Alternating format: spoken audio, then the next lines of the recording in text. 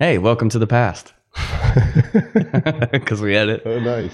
It's like a time machine. A German man broke a weird world record by assembling a Mr. Potato Head in 12.11 seconds while blindfolded. Where at? I assume in Germany. Okay, fair enough. Does that change? Does that change the I don't know. geographical location means that you could assemble a Mr. Potato Head faster? Do you think all the pieces were in the little cubby hole on the ass of the Mr. Potato Head and you had to pull them all out? Or I would say you're going from the factory setup to complete. So, when you said a German man, I was trying to figure out what society is going to host this event, or if was he just freelance? It's funnier too. It would have been way better if I'd have been like a German man in Wichita, Kansas. Yeah. Broke a weird world record. I don't know. I don't know what the significance was, but I'd wondered, what culture really gets behind an event like this? Or was this just something he's doing on his own? And I don't know. I feel like people continuously break their own world records. Well, yeah. On purpose of these weird, bizarre things. They're like, nobody's going to take this one from me.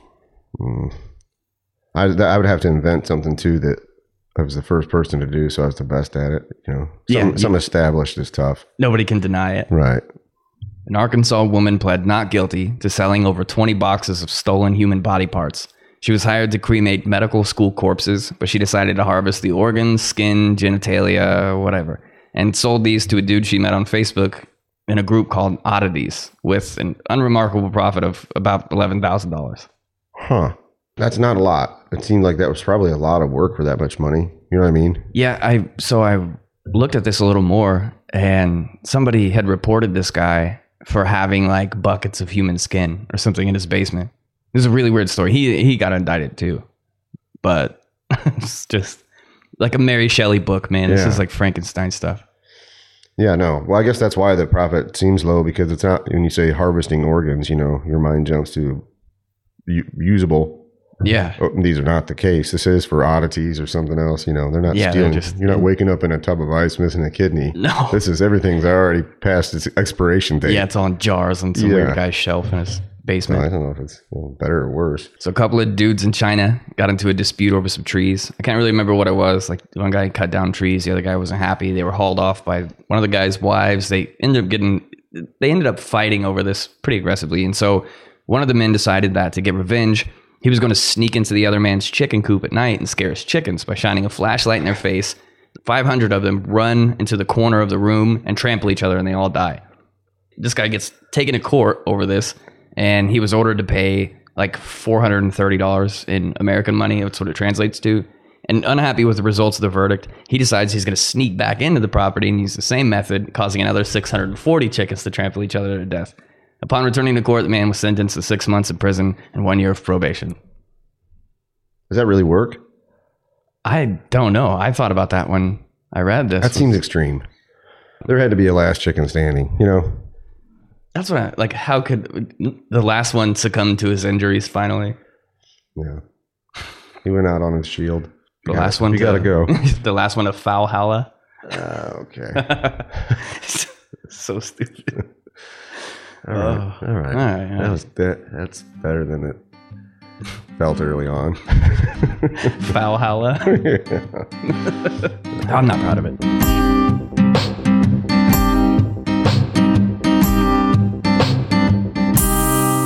So the first story I want to tell you today is of Sigurd the Mighty. Two main sources of Sigurd's story are the Heimskringla, which is an assortment of sagas about Swedish and Norwegian kings, and the Orkneyinga sagas, which tells the history of the Orkney and Shetland Islands in Scotland. Anyways, when the Norwegian kingdoms were first united around 872 after the Battle of Hafrsfjord, exiled Viking population grew in Orkney and Shetland. The now first king of Norway, Harald Fairhair, with the assistance of Ragnvald Eysteinsson, managed to eliminate this disruptive mass of pirate Vikings. However, Ragnvald's son Ivar was killed in the process. For his efforts and loss, King Fairhair granted him the islands, along with the title of Jarl. After getting the approval from the king, Ragnvald decided that he wanted to return to Norway and passes the islands and the title of Jarl to his brother Sigurd Eysteinsson. So before I get back to Sigurd's story, I got a side note here that's Ragnvald is eventually killed by Fairhair's son, Halfdan, who is later killed in vengeful fashion by Ragnvald's son. Wow. That's like Game of Thrones. So back to Sigurd, whom then eventually teams up with a Viking chieftain named Thorstein the Red, conquers a large part of northern Scotland, solidifying himself in history and earning the sweet, sweet, juicy title of the Mighty. Yep.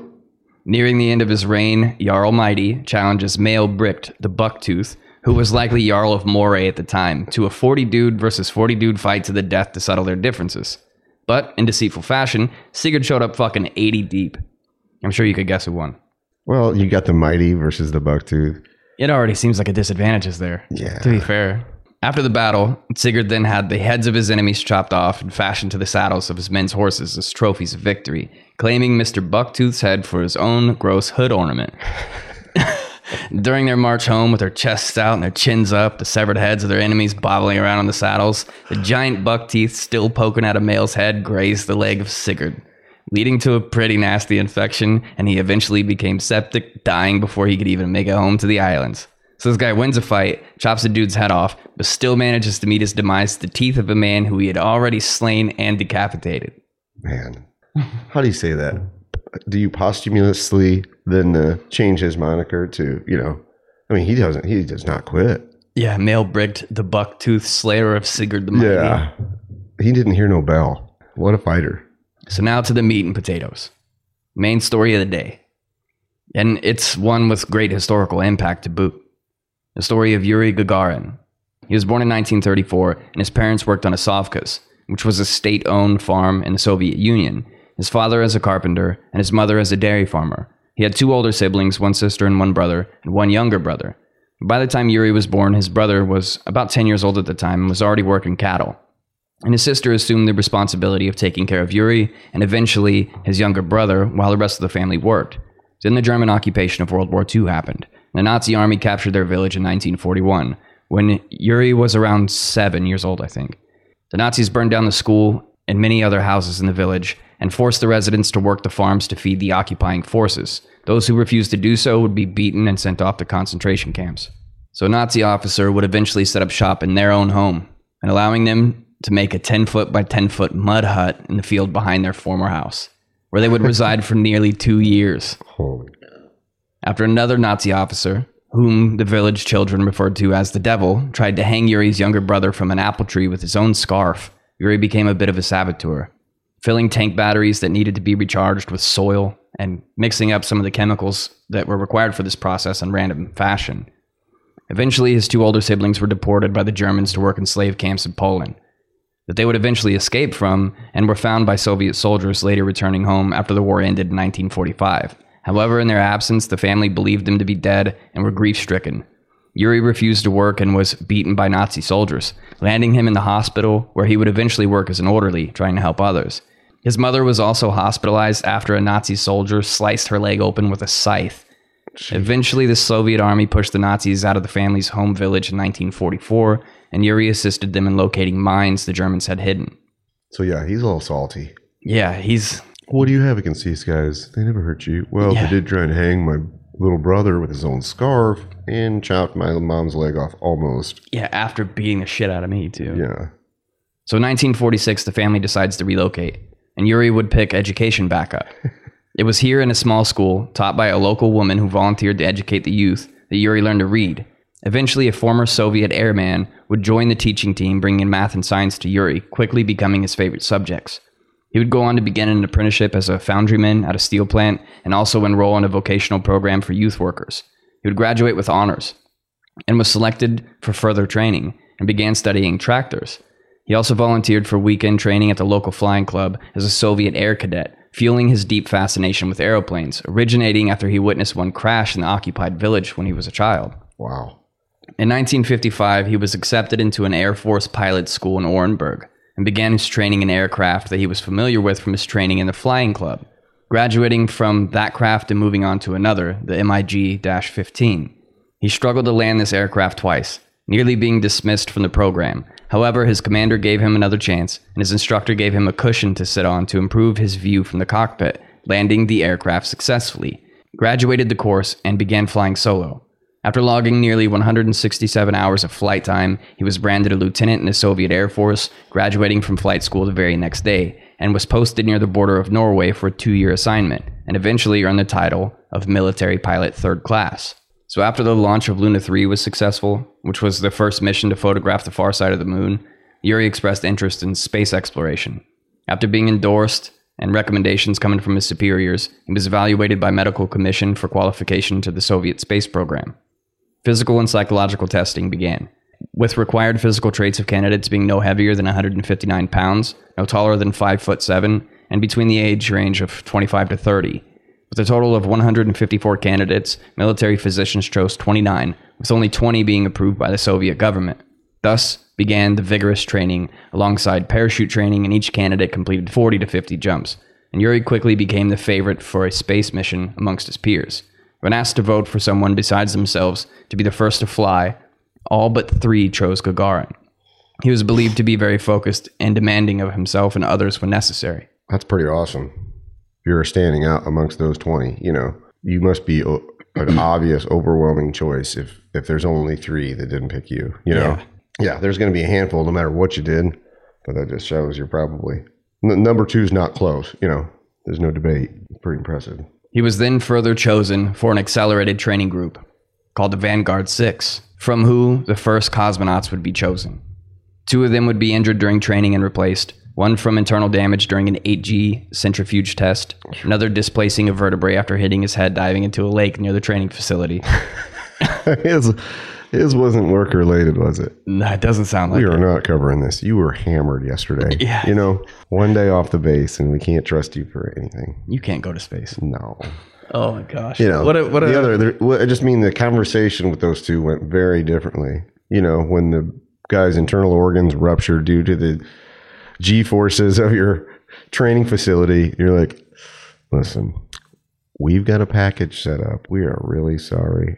We set up a, scholarship foundation for the kids, not $1 out of your pocket on that wheelchair. Okay. Who the next guy who then just got shit housed on Sunday and dove into an 8-inch water lake under a rock. Yeah.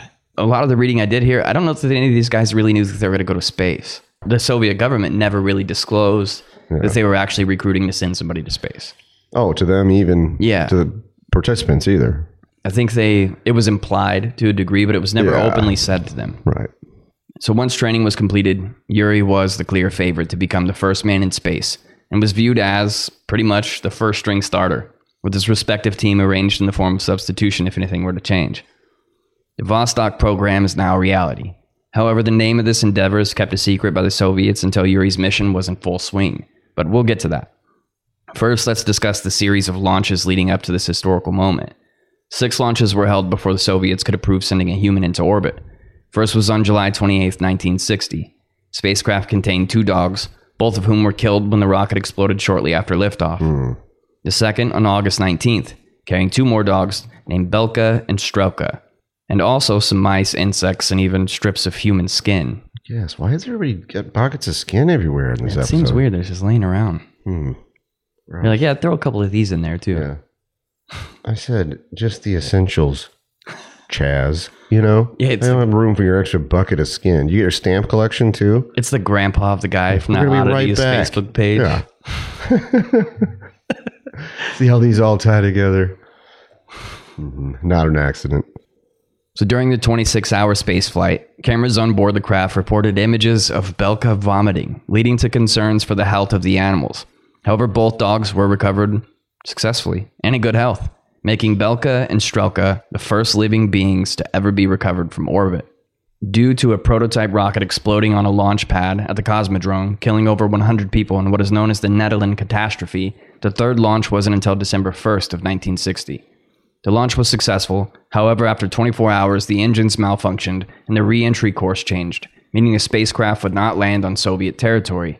This prompted them to activate a self-destruct system, destroying both dogs and the craft. But the press unfortunately reported that the loss was due to incorrect altitude, destroying the cab upon re-entry.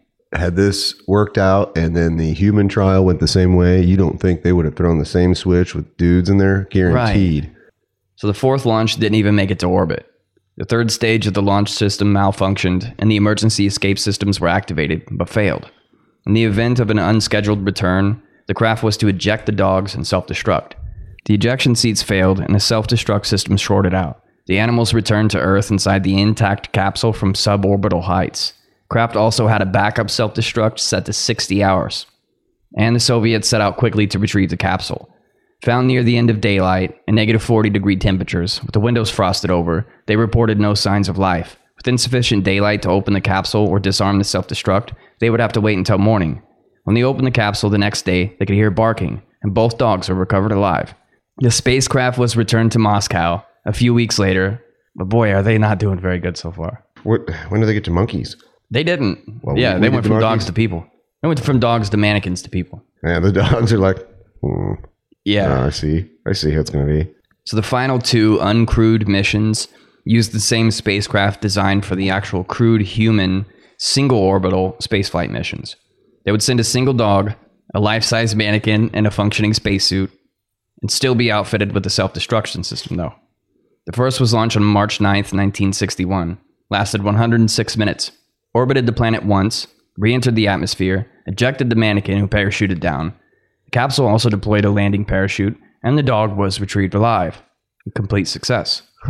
Before the second launch, an accident occurred and killed a cosmonaut candidate, Valentin Bondarenko.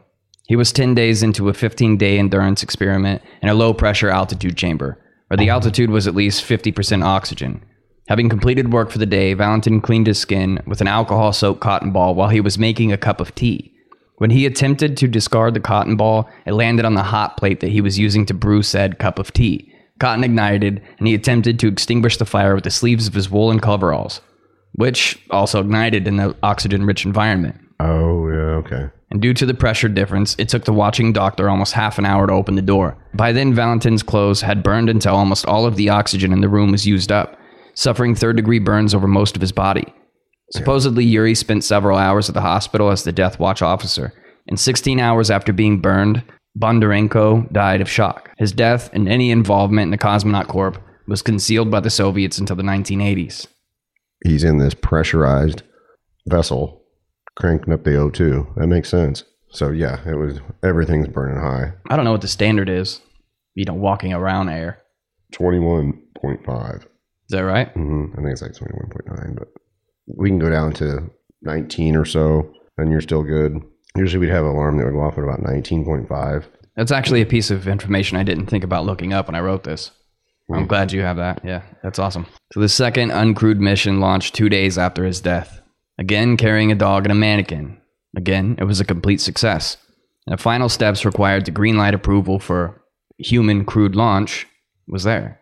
So on April 12th, 1961, the Vostok 1 left Earth, supposedly without a self-destruction system. And here was 27-year-old Yuri Gagarin, strapped into a tiny capsule fashioned to the top of a ballistic missile originally designed to carry a warhead, lifting him into orbit. After spinning somewhere between 106 and 108 minutes, traveling at speeds of 300 miles per minute, nearly 200 miles above the surface of the planet, he was set to come home. But during re-entry, I believe right around above Egypt, commands were sent for the service module to separate from the re-entry module, but it remained attached, hung up into a bundle of wires, causing the spacecraft to begin spinning aggressively, before finally completing the separation. Around 4.3 miles from the surface, the hatch is released and Yuri is ejected from the capsule, releasing his parachute, which the capsule also did around 8,200 feet. They both made it back safely, although largely off course. A local farmer and her granddaughter were planting potatoes when they noticed a bright orange man with a bubble helmet approaching, dragging a parachute behind him. Initially afraid of him, Yuri settled their fears by stating, "Don't be afraid, I am a Soviet citizen like you, who has descended from space, and I must find a telephone to call Moscow." He returned to the planet, a hero of the Soviets. They had won the race to space, and thus the race to the moon was born. Yuri supposedly carried a Makarov 9mm pistol to space, just in case he were to land in hostile territory, or to defend himself against the bears and wolves if he were to land in the Russian forest, since, unlike the Americans, Russia landed on land when they came back from space. That's crazy. So on March 27th, 1968, Yuri and another flight instructor died in a plane crash surrounded by speculation and conspiracy. Multiple investigations were conducted. However, the exact events that transpired are still unknown to this day. That's crazy. It would eventually go on to name his hometown Gagarin. That's awesome. In honor of him. That's a cool story, yeah. So he was living in a mud hut behind his occupied childhood home. And then he becomes the first man in space. Fucking remarkable. Yeah. Absolutely remarkable. And I can't get my kitchen clean, you know? yeah. I got up this morning and wrote most of this story in my boxers. I feel like that's a success, by the way. But that level of aspiration is beyond me. You know what I mean? I know. So that's the story, man. That's the story of the first cosmonauts, the first man in space. Oh, that's pretty amazing. So I have one more small side story that I wrote today also. I figured you would get a kick out of this one. So Frank Hayes passed away at the age of 22. He was a horse trainer and a stableman. He stepped into the role of a jockey in 1923 at the Belmont Park racetrack in New York. He slimmed down from 142 to 130. And he made his debut on a horse named Sweet Kiss. He ended up finishing the race in first place. And when the race officials and the owner of the horse ran out to congratulate him, they realized that he was dead. He had a heart attack near the end of the race. Theory is this was due to the weight loss. And he remained in the saddle the whole time. Oh, wow. The horse never raced again. And he is, to this day, the only jockey to win a race after death. My spirit may have departed, but my corpse is going to bounce over that finish line first. Still a winner. Yeah. Still a winner. If you ain't first, you're last. Well, Sonny, do you have any updates on your story? I don't. No? No, I don't want to let the cat out of the bag. I'm trying to taper it down into a manageable amount of information about the scariest man alive, and it's difficult, so. But in the meantime, this has been the Fundamentals of Nonsense, and we love you both, or whatever.